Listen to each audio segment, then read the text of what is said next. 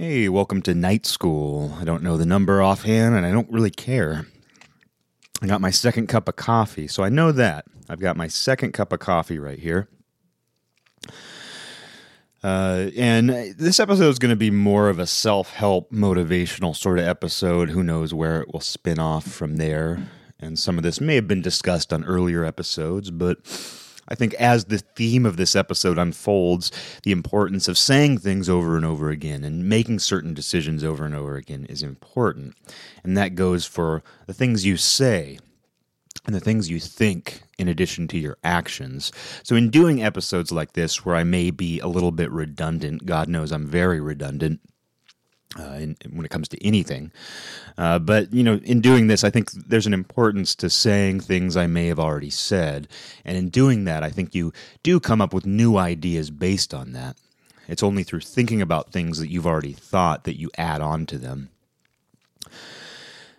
So this episode will be a little more about, some of the drinking recovery, fitness, and that type of thing. So, if you don't want to hear about that, this isn't a great episode. And I have to say, too, that Every Night's a School Night July episode is going to come out someday within the month of July 2019.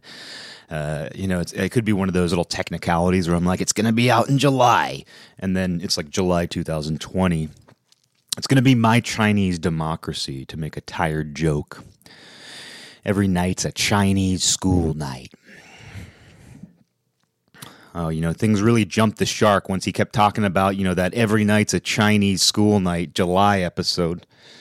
The entire episode's going to be in Chinese. So this episode, though, what I was thinking about this morning, and what I've been thinking about this entire summer so far, it's been about a little less than a month of true summer, is just how this time of year, drinking is such an emphasis, and people almost have a seasonal license to drink more. Or if they don't drink very much at all, they tend to go to barbecues. They float down the river. They do all kinds of things. The nice weather, it feels really fucking good to be standing outside on a summer day with a drink, an alcoholic drink. And and I do miss that. I think in not drinking the last couple years, it hasn't been quite 2 years, but it's creeping up. In not doing that, I have to admit when I miss certain experiences, because people have this tendency they quit drinking, they get in some sort of recovery group, and they're not allowed to admit to themselves that they actually did enjoy aspects of drinking. It's almost like if they admit that there were good times in addition to the bad times, they're going to fall back into it. And maybe they will. Maybe that's how some people work. But it's important for me to remember, just like any relationship, just because it ended badly, just because the bad ultimately outweighed the good or it didn't work out, doesn't mean you have to go back with this revisionist attitude and being like, oh, it's all bad. That night when I had just a blast at my friend's birthday party and nothing bad happened and we really bonded. That was horrible because I was drinking. I know people who have done that, and if that works for them, again, I'll say this over and over again, and it's a problem you run into anytime you give an opinion on something. Because I'm a big fan of preaching. I'm a big fan of not being able to say anything.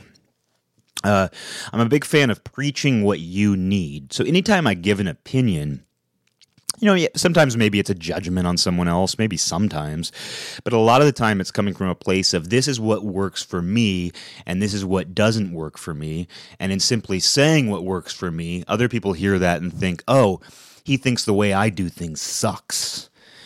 And there's no greater body of evidence, there's no greater reason to do something than it simply working for you. So if something works for you, nothing I can say can take that away from you, unless there's some seed of doubt already in your brain that it's not working. And it's a sensitive subject with recovery in particular because so many people have different backgrounds and reasons or non-reasons for falling into, an alcoholic black hole at some point in their lives that requires them to get out, to deliberately get out. And it is deliberate, and it has to be deliberate. That's something that everybody has in common. That's something that anybody who wants to quit any kind of negative behavior, especially a substance abuse issue, it requires a very deliberate decision, and decisions are at the core of the entire topic.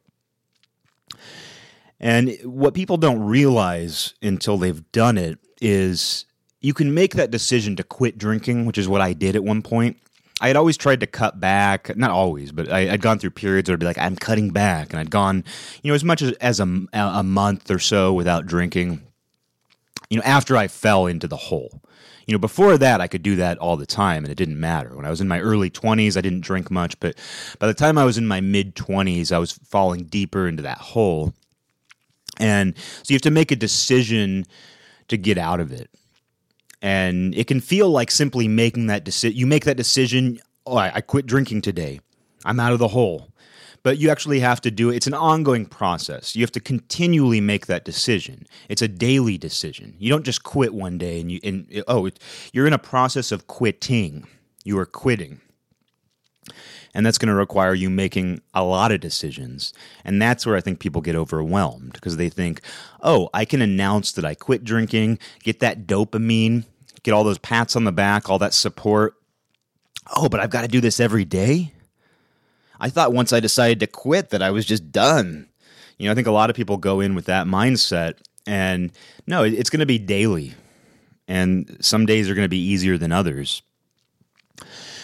And for me personally, it's been a relatively easy process, but I never let myself truly believe that. And I have had a couple nights that were incredibly tempting. I was with a certain group of people, the circumstances were right. A couple months ago, I was in California with some of my just absolute brothers of this earth.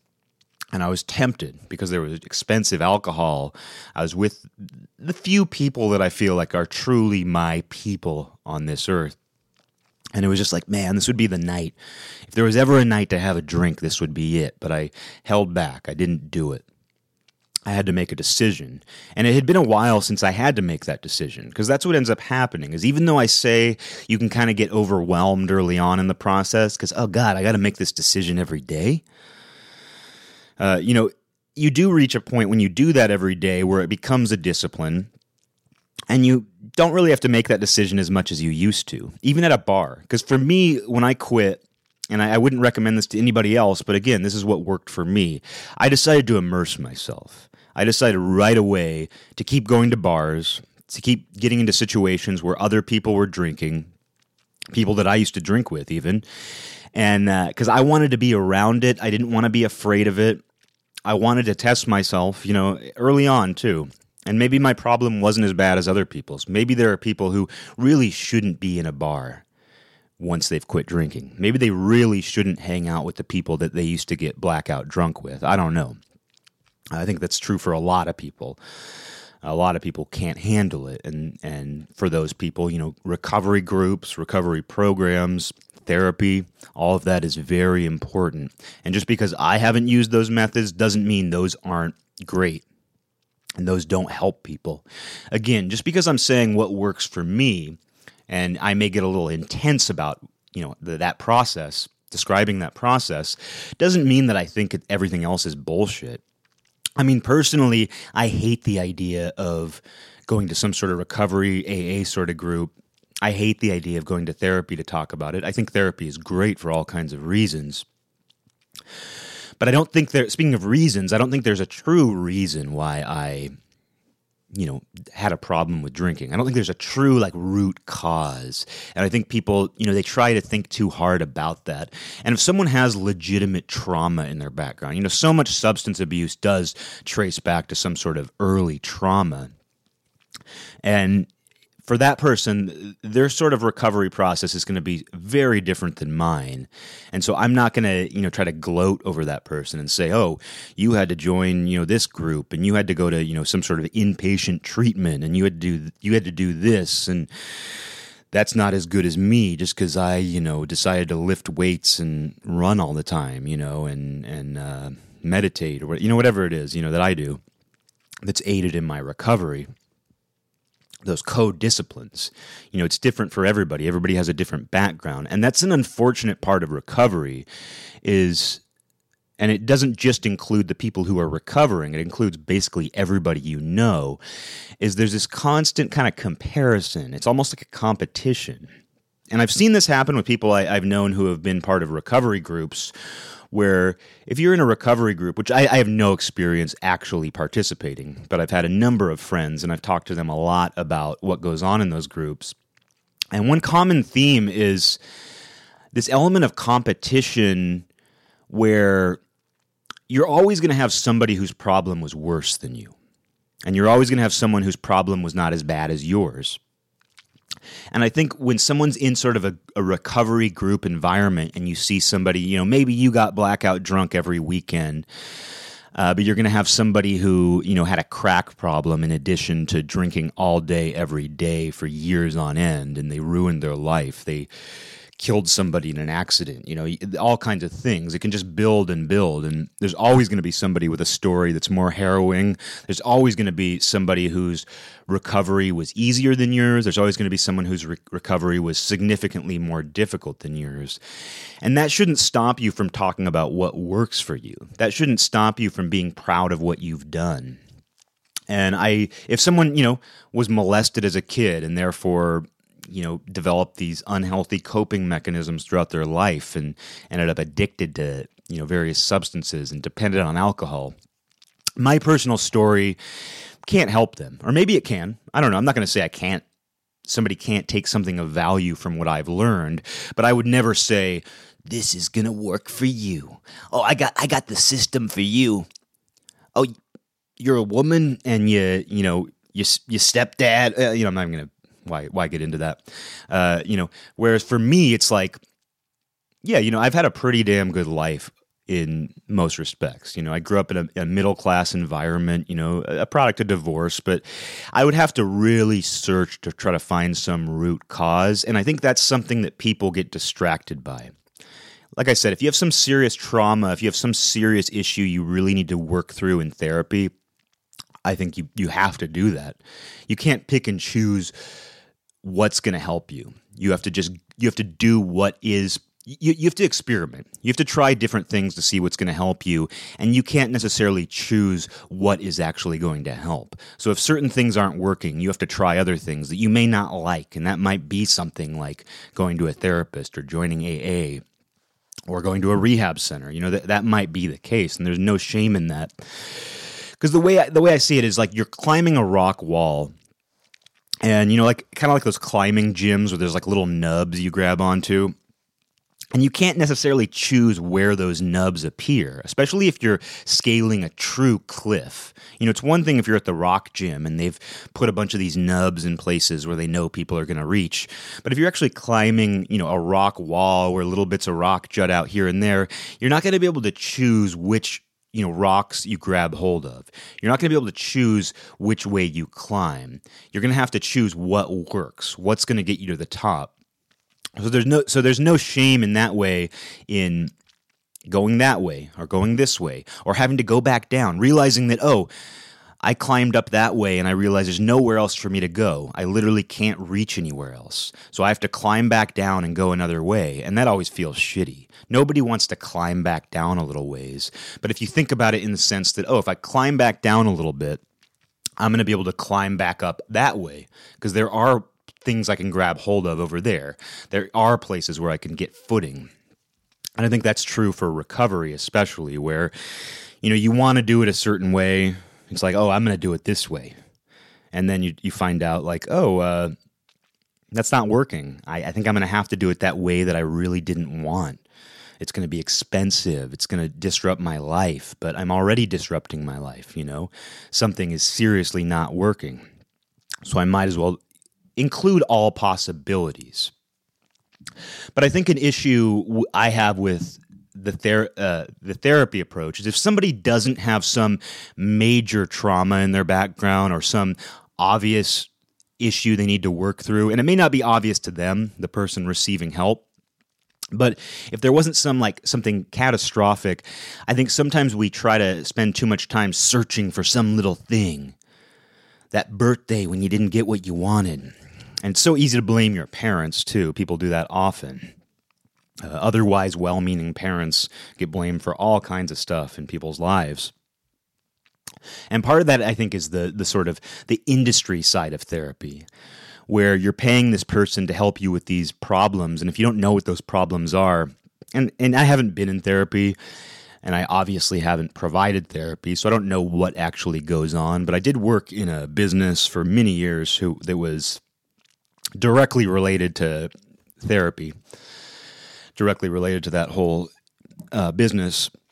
Just I wasn't involved. The business wasn't involved in the actual process of therapy. Sort of an auxiliary or something, adjacent field. But for me personally, it's like I've seen where people are just trying to find that little, it's like they're searching for this footnote that is going to solve all their problems. And, they can hold on to that. And then in going to therapy, they're like, oh, this was actually the source of all my problems. And you end up like putting all this weight on some minor little thing, like not getting a certain toy for a birthday party. It could seriously be like that. You think about those kids who flip out when they get the wrong color iPhone for Christmas and like hate their parents for it. And I feel like that process plays out in therapy offices around the country. I'm not going to say world, but certainly in the country, because I've seen it happen. I've seen it happen with people I know where they end up kind of pinpointing some weird little detail. And it's like, you really think that was the source of all these other problems? Maybe it was, but whatever that was, like you getting upset about the iPhone, the wrong color iPhone, you have to see that as a symptom. You have to look at almost everything as more of a symptom, because actually being able to get to the root cause, like I said, unless there was something catastrophic, unless there was some major trauma, it's very difficult to truly pinpoint. And I don't think that there was any real reason why I drank a lot. I don't think there was any true reason for it. I've done a lot of searching on this. I've done a lot of talking, done a lot of thinking. And I can't find any core reason. But if I was paying somebody to give me reasons or to analyze every footnote of my entire history, they'd probably find something. Oh, your parents got divorced. That's it. Meanwhile, if you live in a home with parents who can't get along, that's another reason. Oh, if your parents had stayed together, they would have fought and you would have drank because of that. Oh, your parents got a divorce and you're drinking because of that. You can always find some excuse or reason. And, I would never try to give advice to somebody who actually has had something serious to work through. I would never try to give advice to them. But I would also try to say, don't discount what I'm saying just because it doesn't match your experience. And I can get a little bit aggro. That's the thing, too, is I'm very proud of the fact that, I've been able to not drink this far. It doesn't feel like a long time, but yet it does. Well, here's how I'd put it. It's been like a year and, I don't know, close to a year and 8 months or something like that. And it feels like a long time since I drank. It does. But when I actually think about, under 2 years, that's not very long at all. I can't get overconfident. But I am proud I am proud of the process I've taken thus far. I am proud of the way I've done it. And for me, when I'm proud of something, sometimes I might seem a little intense about it, but that's not a way to discount what works for other people. But I would say at the core of everybody's experience is making that decision over and over again. And that's how you gain control. That's how you overcome whatever issue it is you're dealing with. You make that decision. And it's not just quitting. And I emphasize quitting over I quit. I would never say I quit drinking. I quit. I would say I'm quitting. I'm in a process of quitting. And just because the question doesn't come up very often for me now doesn't mean it doesn't come up. But there was a point where I had to make that decision a lot more often. I had to develop almost like a psychic muscle memory, which I guess wouldn't be a muscle memory at all. But I almost had to develop some kind of like psychic muscle memory. I had to basically ingrain it into my subconscious that that's a decision I make and I make continually. And just like with a mantra, just like with any kind of self-help, you write your goals down. Well, making that decision to not drink is much like writing a goal down. It's something you do every day, and eventually it becomes ingrained in you, and you start making decisions without thinking about it. Like your behavior starts to reflect whatever it is you've ingrained in your subconscious. If it's a goal, that means you start intuitively doing things that are going to help you reach that goal. And it's the same thing for quitting something where you go, okay, you know, this decision I made, this decision I've continued to make is starting to become so ingrained in me that my behaviors just reflect that. And I don't have to think about it anymore. And that's great. And the thing that a lot of people don't talk about is, maybe they do in these groups that I'm not a part of, but something that I don't really hear publicly that much is, dealing with when the momentum dies. Because when I made the decision to quit, it was like I felt high, and especially a couple weeks later when I'd gone out, to a party and people were drinking and I didn't, and I had that experience of, leaving a bar late in the early AM and being totally sober and being able to drive home. It was surreal. I mean, that was an experience I just did not have for years. I did not know what it felt like to leave a bar late at night and not be, veering on blackout territory. I don't really know what that feels like to leave a bar and just get in your car and drive home, and I wasn't really much, I never pushed it with the driving thing. Fortunately, I walked, but just to leave a bar and to be able to get in a car, to be a designated driver, to, see the lights, to see everything, to see the way the night actually looks as a sober person was totally new and intoxicating in its own right. But it's once that newness wears off, once that momentum wears off, and I'm not going to say wears off, it doesn't wear off, but once that momentum becomes normal, just like, drinking. I mean, it's funny how similar that process is where you drink for the first time and you get that buzz right away and it feels great and you're having fun. And even if you puke and whatever, it's still all fun. And that buzz feels so different. But then when that buzz or that drunkenness becomes normal and you don't really feel it as much, you're less aware of it. I think that's very similar to, the momentum that goes into quitting, where you have all this momentum and you want to tell the world, but you're restraining it because it's annoying when someone just won't shut up about not drinking. But like you just have that and you're bustling with energy and you feel better. You physically feel so much fucking better consistently. You're not derailing yourself every week or every other day or whatever it is you're doing, or every day. You're no longer derailing yourself, so you have all this new physical energy, and you're probably having some epiphanies about life. You're probably seeing things differently. And if you're also bringing in other disciplines, that's other momentum. For me, I'd already been working out. I'd already gotten pretty serious about working out and changing my diet. So I was fortunately able to hit the ground running when I quit drinking. I was like, okay, well, I'm already into working out. I'm already into eating healthy. So I'm just going to ramp that up. I'm going to focus on that even more. And I don't think there's anything wrong from that kind of displacement, like where it's not like I'm filling the hole left by partying by just working out, but it's like I'm able to put more emphasis on that. It's not like it's the same thing, but it is, in some degree it is. It's using your time for something.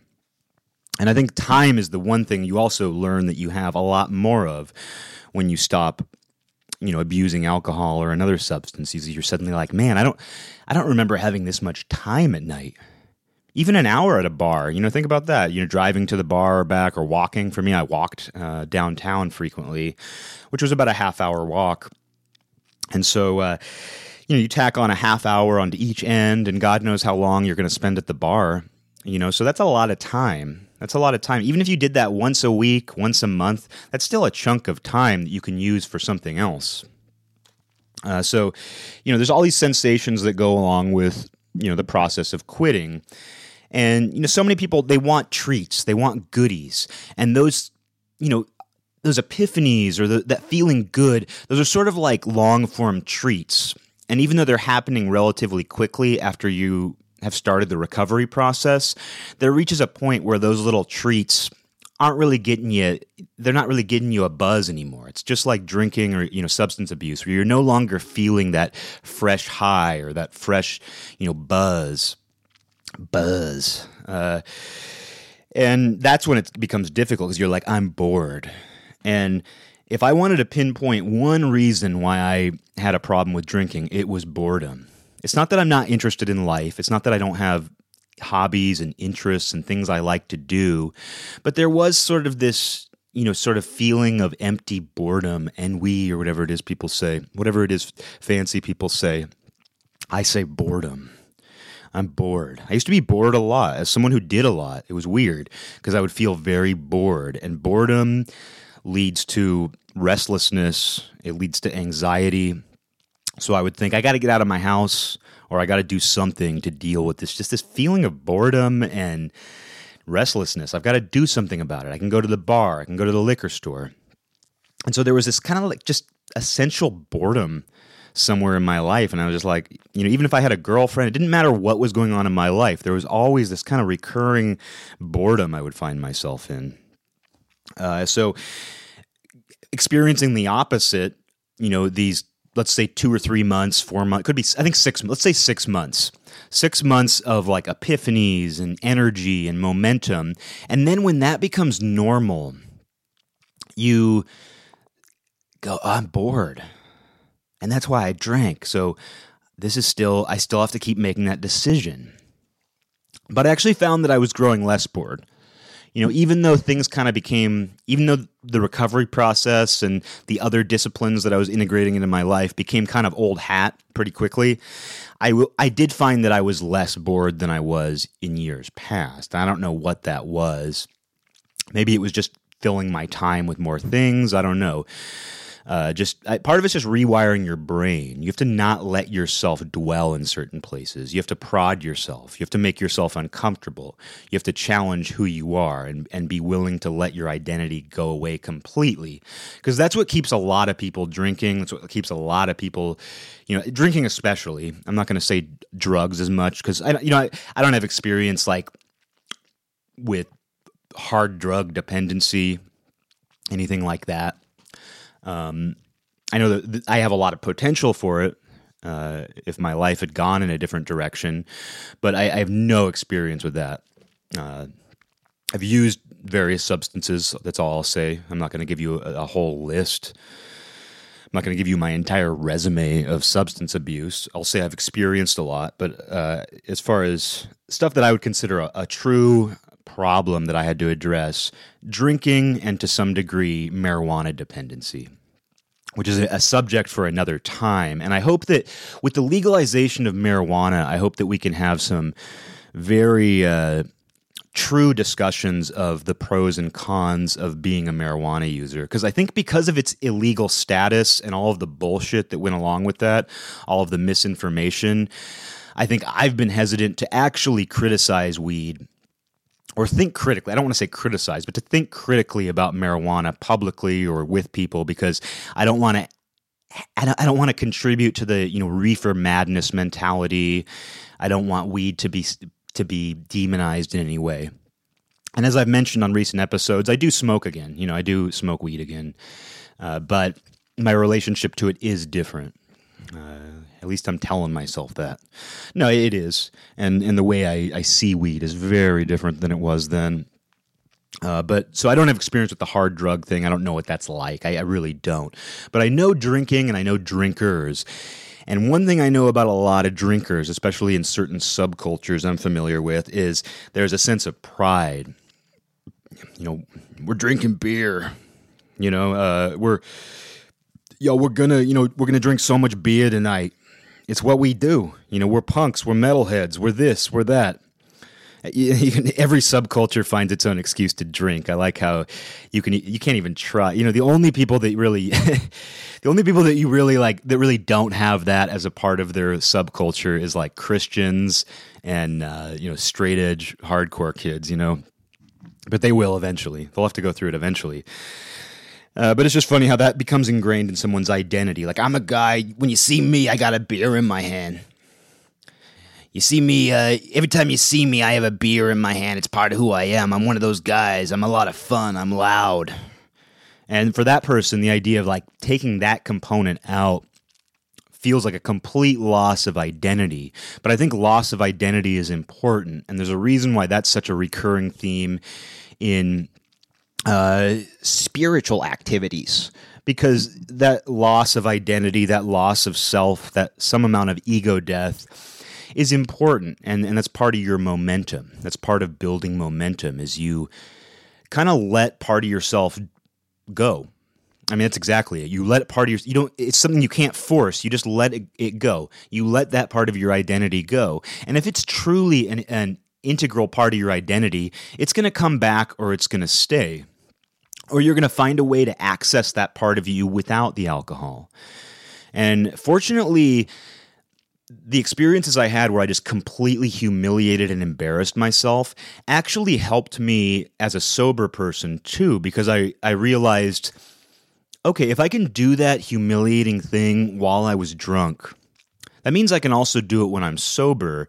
And that, it definitely hacked down my inhibitions as a sober person, knowing that I had also done something while drunk. Not to say I would do the things, because I puked all over myself, in a public place, I'm going to puke all over myself when I'm sober. Of course, that's not what I mean. What I mean is just, it made me more willing to interact in certain ways that I had been uncomfortable interacting when I was sober.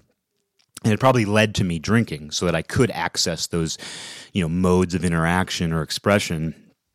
But it made me realize, okay, I don't have to be as inhibited when I'm sober because I know that I'm capable of breaking that down and humiliating myself. So why worry? Why worry about what someone thinks about this or that? So in that way, it was helpful. And that kind of goes hand in hand with what I was talking about with making the decision, I got decisions on the brain. That kind of goes hand in hand with, what does it go hand in hand with? Let me think here. The idea of, a total loss of brain. I'm only a little bit in my second cup of coffee. I probably need more if I'm actually going to talk about the things that go hand in hand.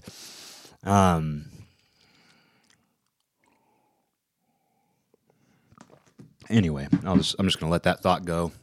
I lost it.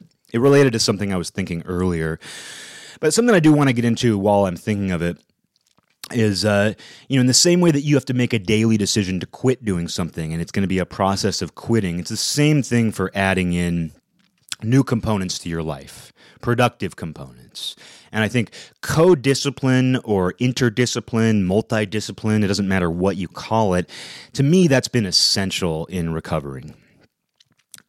Focusing on my health, working out, eating well, meditation. There's just these different disciplines, even creatively. Because creativity is a whole other subject where so often our demons are associated with creativity. And even if you strip away all that stupid, pretentious artist bullshit of, I hate myself, I'm battling, my art's an expression of battling my demons. All of my art comes from, that deep, dark demon place. It's like stripping all of that away, even on just like a purely just entertainment level. It feels great to like drink or get high or do whatever and create. It feels great to indulge in other people's creativity, to listen to music, all of that. All of that is related. And in quitting drinking and quitting whatever it is you're doing, you run the risk of not being able to access that. You've heard that before, surely, in some autobiography of some rock star where I thought that, if I stopped using heroin and drinking a fifth of whiskey a day, I wasn't going to be able to write the songs that I was writing. I thought I wasn't going to be able to, draw the pretty pictures that I used to when I was high. People think that way, and that is a real risk you might possibly lose, or it might just change the way you do things. And that is a big risk. So creativity is a weird one, and I think creativity is a large reason why some people don't quit doing things, because they like the way they feel. They like what it does to their creative process. They like what it does to their appreciation of other people's creativity. Because that's another thing I miss. Oh, that was what I was going to say. I was going to bring up just the idea of missing certain experiences and admitting that you miss that, being very honest with yourself. And I think another way that comes in is, for me, it's like drinking, getting a bottle of whiskey, or, later before I quit, I had started just drinking vodka. But for me, there was a certain point in time where it's a Friday after work, hit Total Wine, get a bottle of whiskey and some beers, hit the bong after, you take a couple have a couple drinks, hit the bong, turn the stereo up, and that's just fucking awesome. Just hanging out in your house with beautiful music cranking loud. The alcohol and the weed is just working together perfect. It's early in the night. You're buzzing. You haven't hit you haven't hit 100 miles an hour yet. Your night's not out of control. You're still very much in control, but you're just enjoying the weed high. You're enjoying the alcohol buzz, and you're listening to your favorite music. Nothing really compares to that. And I do miss that. And I always will miss that. But I know what that leads to. It's like that situation is a gateway for me. And I can look back and think, oh, that was so fun. That was so fun coming home from the bar and like smoking a joint and listening to this music. I remember that night vividly somehow. But that's something I can't do anymore. It's just something I can't do. And there are a lot of other things I can do now that are actually preferable at this point in my life. I don't know that these things would have been preferable then, but they are now. And for me, that's those multi-disciplines, those co-disciplines, and they've been so essential. And for me, that's fitness. I'd started trying to get in shape, like I'd started running and I started lifting some light weights and trying to eat a little better. But that was mostly to counteract the drinking and some of the other unhealthy things I did. It wasn't purely just to get in good shape. There's always that element of, I'm going to try to balance out the other aspect of my lifestyle. But you reach a point where you're like, I'm getting kind of into this healthy thing, and I'm kind of sick of doing this thing that negates or at best balances it. So I'd rather focus on the first thing. And in actually quitting drinking, I was able to go, okay, I'm going to go full steam into this, and I'm going to try to get in as good a health as I can. But it's going to require me to make a daily decision to work out or to eat right. It's just like not doing something. Doing something is just like not doing something. You heard it here. But it's true. You still have to make that decision. You still have to decide, okay, I'm going to work out today. And that's a whole issue with adopting any kind of difficult but ultimately healthy lifestyle or practice. Let's just call it a practice, like a doctor. Everything you do, it's a practice like a doctor does. But no, it's one of those things where you make the decision to, say, lose weight or get in shape or whatever it is, and you go to the gym and you're like, that feels great. I'm going to post on Facebook and let everybody know, hey, everybody, I made the decision this year that I'm going to be my goal is to lose 50 pounds. And everyone goes, oh, congrats. Like, people slap you on the back when you haven't even done anything. People congratulate you when you haven't even done anything. And it doesn't have to be online. People do this within their groups of friends. They do this privately. They do it at dinner. They'd be like, I'd like everybody to come out to dinner tonight. I have an announcement I'd like to make. And then they're like, I've made the decision, guys, to lose 25 pounds. And everyone's like, oh, congrats. And then they get this dopamine rush, and they feel like they've already done it. And they go to the gym once, and they're like, I did it. I went to the gym today. I did it. And then, guess what? 2 days later, you got to go back.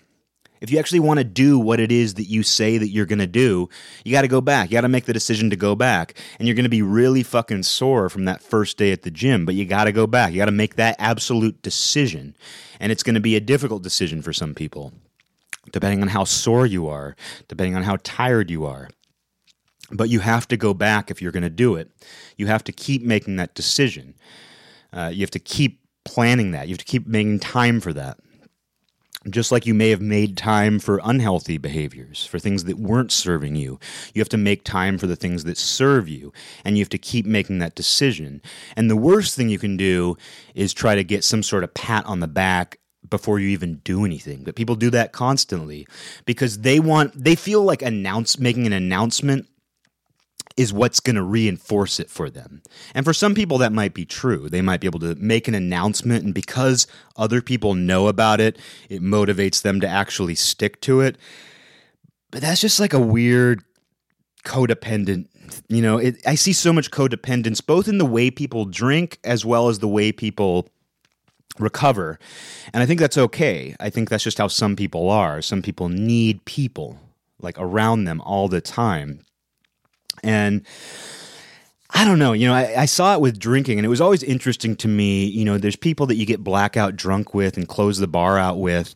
And there's a lot of people who do that all the time, and they drink all the time, but they still play this little game where they go, you're sitting at the bar and they're like, well, I was thinking about getting another drink. What about you? And it's like, we both know that we're going to drink until this place fucking closes. We both know we're going to drink until we go to bed. What is this game of like, well, I just had this I've been at the bar for 2 hours, but I just had this wild hair that I might get another drink, but only if you do. That's how some people present it. And it's like, I'm getting another fucking drink and so are you. And that mentality, while it was destructive when I was drinking, because I was just like, I don't give a fuck what it looks like. I'm going to go up and get another drink. I'm not going to play this game of like, we're going to go up together and get our 7th drink together. We're going to do this together.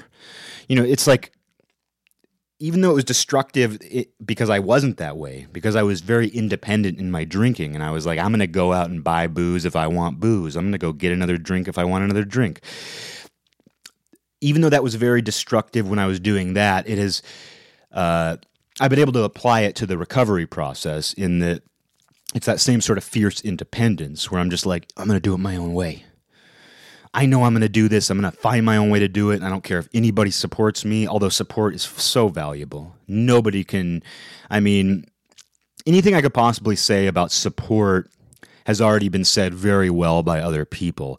And so all the textbook stuff about having some form of support, whether it's on an individual basis or whether you do need to go be part of a group, no matter what, nobody can take that away. And just because I'm rallying against codependence doesn't mean that I don't see the value in support, because that's essential. Knowing that people are there for you, knowing that people will talk to you about the things that you are struggling with is important. And if they can give you good advice on top of that, hell yeah. Hell yeah.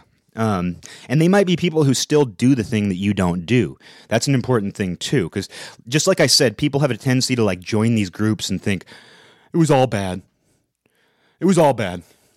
All those great summer nights I had, that night, where we hung out, and just sipped beers and talked about our lives, and I felt like I really bonded with my friends. That was bad too, because there was booze involved. And you can't think that way. To me, it's like, it's very similar to like when someone breaks up with their significant other and all their friends go, yeah, they sucked anyway. Yeah, they sucked. I hated your boyfriend. I hated your girlfriend. I hated your ex-wife. When people do that, it's so sick. And it sets up such an awkward situation if that person were to get back together with them. But you don't want to do that about your own, past either. You don't want to, if you spent like 2 years in a relationship with someone, even if it ended badly or there were downsides to the relationship, I don't think there's anything healthy about going and saying it was all bad.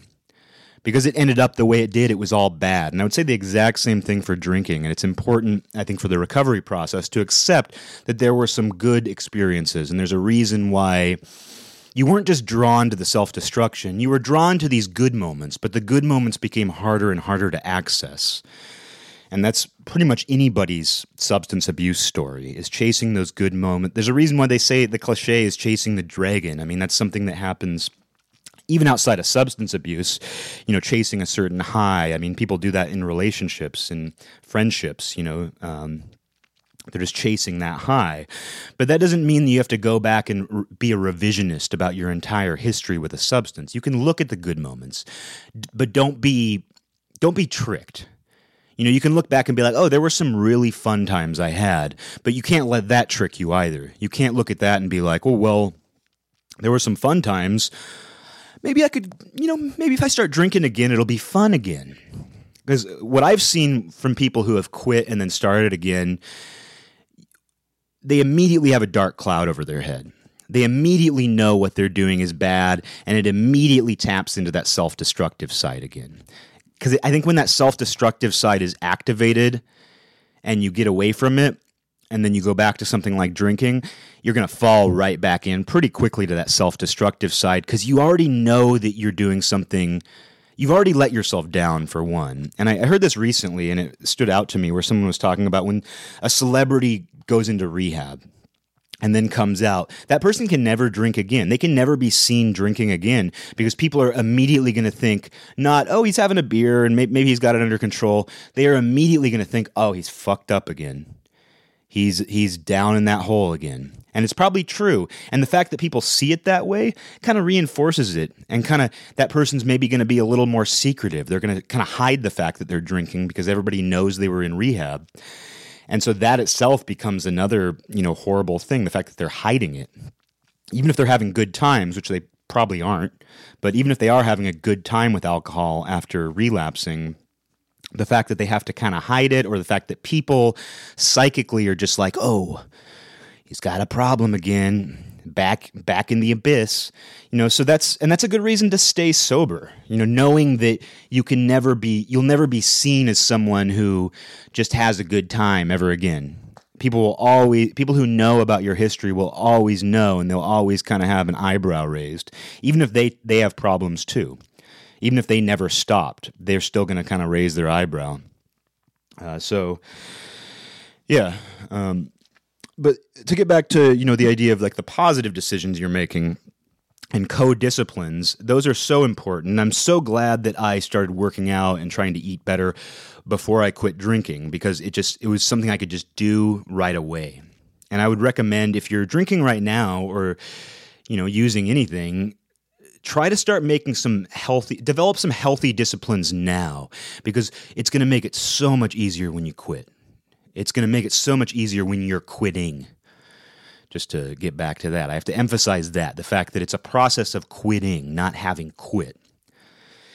And it's going to make it so much easier if you have these co-disciplines, and you'll find that they really enhance each other, and they are more similar than, it's like you would never think like, practicing the tuba for an hour a day, that discipline, you would never think like offhand, that's the same thing as going to football practice or, training for a marathon. But really it is. I mean, you're doing, when you take away the actual physical behavior, you're basically doing the same thing. You're deciding to stick with something to improve at it.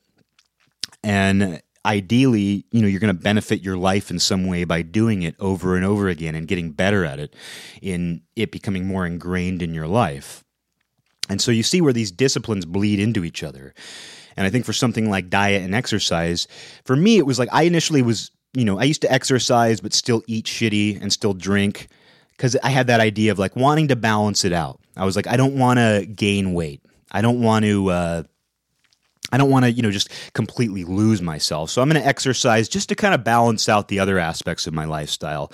But the more that I exercised, the more I was like, I don't like the idea of, going out and eating like a fucking plate of chicken tenders or whatever else, something worse. I don't like the idea of eating all these nachos after I've been working out just as some sort of balance thing. I'd rather that the exercise, has a little bit of the advantage. I'd rather have the idea that the exercise is improving me just a little rather than just balancing me out. So maybe I'll eat a little bit better. And then in eating better, you feel better, and that enhances your workout. And so these things form this direct relationship. And that one's very obvious because it's diet and exercise. There's a reason why those things go hand in hand. There's a reason why everybody talks about those two things together. It's obvious.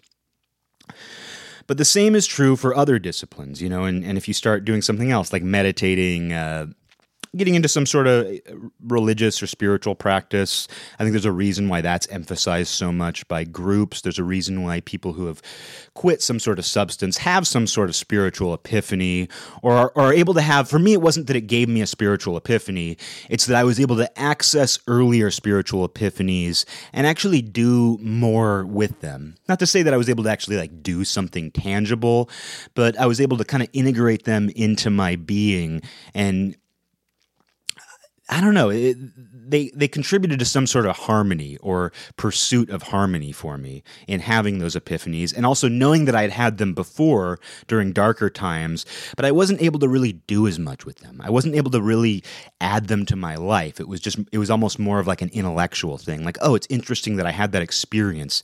It's interesting that because a lot of the more powerful experiences I've had have not just been me. They've been things that have been shared with other people, which is always great because that way you're not fucking crazy. You have some sort of strange epiphany in conjunction with another person that they're aware of, or some sort of weird synchronicity or just crazy experience. Some of these things are hard to define, and we don't even have placeholder words for them. But some of these things, when they're shared with another person, it's great. But you don't want to depend on another person. To get back to the codependency idea, if it's a spiritual idea, and I'm going to get away from that because I think a lot of people don't like that, and I don't want to reveal too much about that. It's personal, whatever. Even though it involves the entire universe, it's somehow personal. If I was talking about science, though, everybody's ears would perk up. You can say as much as you want about that, but the second you start talking about things that are hard to define and involve, I don't know. I'll get away from that. But in the same way that codependency can be bad, or just hold you back a little bit. I spilled coffee, but it's fortunately cold. It's on my leg. I'm in shorts, and it's like lukewarm coffee on a bare leg. I don't know what that means. Lukewarm coffee on a bare leg. Tell me what it means. Tell me what that poem means. Well, actually, it was a spiritual epiphany. It connects to the universe, but that's personal. Lukewarm coffee on a bare leg.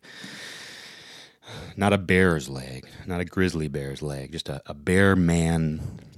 The leg of a man. Leg of man. All right, where were we? The idea, sometimes it's like having those shared experiences is important. So that's why it's like you can't do everything alone. And sometimes having that shared experience, is a way, of just reinforcing the fact that you're not crazy. But I think when it comes to like making healthy decisions, it's like going to the gym or eating healthy. You can't be codependent about that. You have to do it on your own. And in the same way that, say, my drinking was extra destructive because I would go, I don't give a fuck like what anybody thinks. I don't give a fuck like whether the person I'm with is getting another drink. I'm going to get one. In the same way that I had that and it added to the level of destruction in my life, I can apply the same mentality toward, working out or making healthy decisions where I don't need anybody else to do it with me. I don't need anybody else to hold my hand. I'm going to do it no matter what. And I think that fierce independence is important. And I don't know that it works for everybody. I mean, people obviously have different levels of social needs and social reinforcement. But if you're trying to make healthy decisions and you are depending on another person, I don't think it's going to work unless you can somehow bridge the gap and start doing it on your own. Because I've known a lot of people who have started going to the gym. I mean, I remember coworkers years ago, a couple of them were like, hey, you want to be my gym buddy? Which is like, hell no. I actually don't even want to be your buddy because you use the phrase gym buddy. I don't want to have anything to do with you because of the terminology you use about going to the gym. But no, it's true. Like people do that. My gym buddy. And it's like, hell no. Hell no. I'm not going to be your gym buddy. And if you're serious about going to the gym, fucking go. But they won't. People want their hand to be held. They're afraid to go to the fucking movies. Think about this. Some people are so self-conscious and paralyzed in fear. And this isn't a criticism. This is just a brutal truth. Some people are so self-conscious and paralyzed in fear that they can't even go to the movies by themselves without feeling like a total piece of shit. And that's sad. I'm not mocking someone for feeling that way. But people take that same mentality when it comes to like recovery and going to the gym and stuff. And I think it holds them back. I think that having kind of an aggro, intense attitude about it isn't wrong. If anger was a part of your drinking, which through some sheer miracle, anger wasn't very common with drinking for me. I wasn't a person who stirred up fights or started shit with people. I mean, there were times, I'm not going to say that, I'm totally innocent of that. There were times where things weren't going well in my life and I got angry when I was drunk or something, but I definitely wasn't an angry drunk overall through some sheer miracle. A needy drunk, maybe. I don't know. I certainly had issues. But I definitely, I don't know, get away from that experience. But, I think that fierce independence and having a little bit of an aggressive attitude of like, I'm going to do it my way. Even if you're in a program, even if you're in this, I think having a little bit of that fierce independence, a little bit of that aggro energy can add something. And having a little bit of that me against the world attitude in healthy ways can greatly contribute to the recovery process, because a lot of the substance abuse issues, especially alcohol, is this: you have this me against the world attitude about substance abuse. It's like, it's me against the world, and it's me and my case of beer against the world. It's me and my whiskey bottle against the world. Everyone else has let me down. Everyone else is frustrating. It's me against the world. And you don't want to tap into that same headspace that you had while you were drinking or whatever, but I think you can tap into a similar headspace in recovery and be like, you know what, I'm going to fucking do this against all odds. I'm going to climb this mountain and just do it.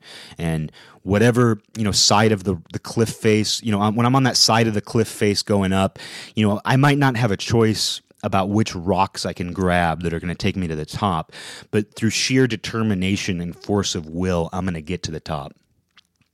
And then you realize, oh, I'm never going to get to the top.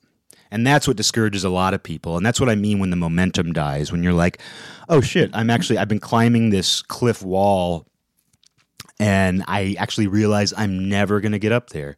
And I hope you're imagining The Princess Bride right now. Even though they use a rope to get up, well, Wesley, he climbs the last part just on his own. He does exactly what I'm doing, and he does reach the top. But I think what you realize in recovery is like, oh, I'm never actually going to reach the top. And I have to just enjoy this process. It's in the same way that you're never going to truly quit. You're going to be in the process of quitting. And you're not going to be able to choose where you climb. But you just got to keep climbing. And soon that just becomes, part of who you are. And it becomes easier. Like just because you don't reach the top doesn't mean that it doesn't become easier, because I think it does. But you can't trick yourself with that either. You can't ever say, this is easy. You always have to, treat it like a challenge, in the same way that you must continue to make that decision to do or not to do a certain behavior.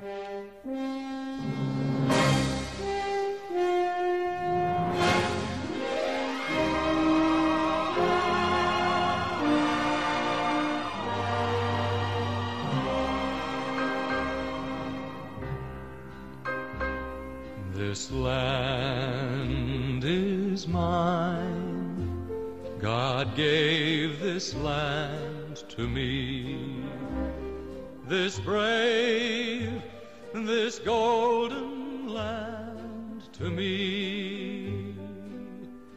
And when the morning sun reveals her hills and plains,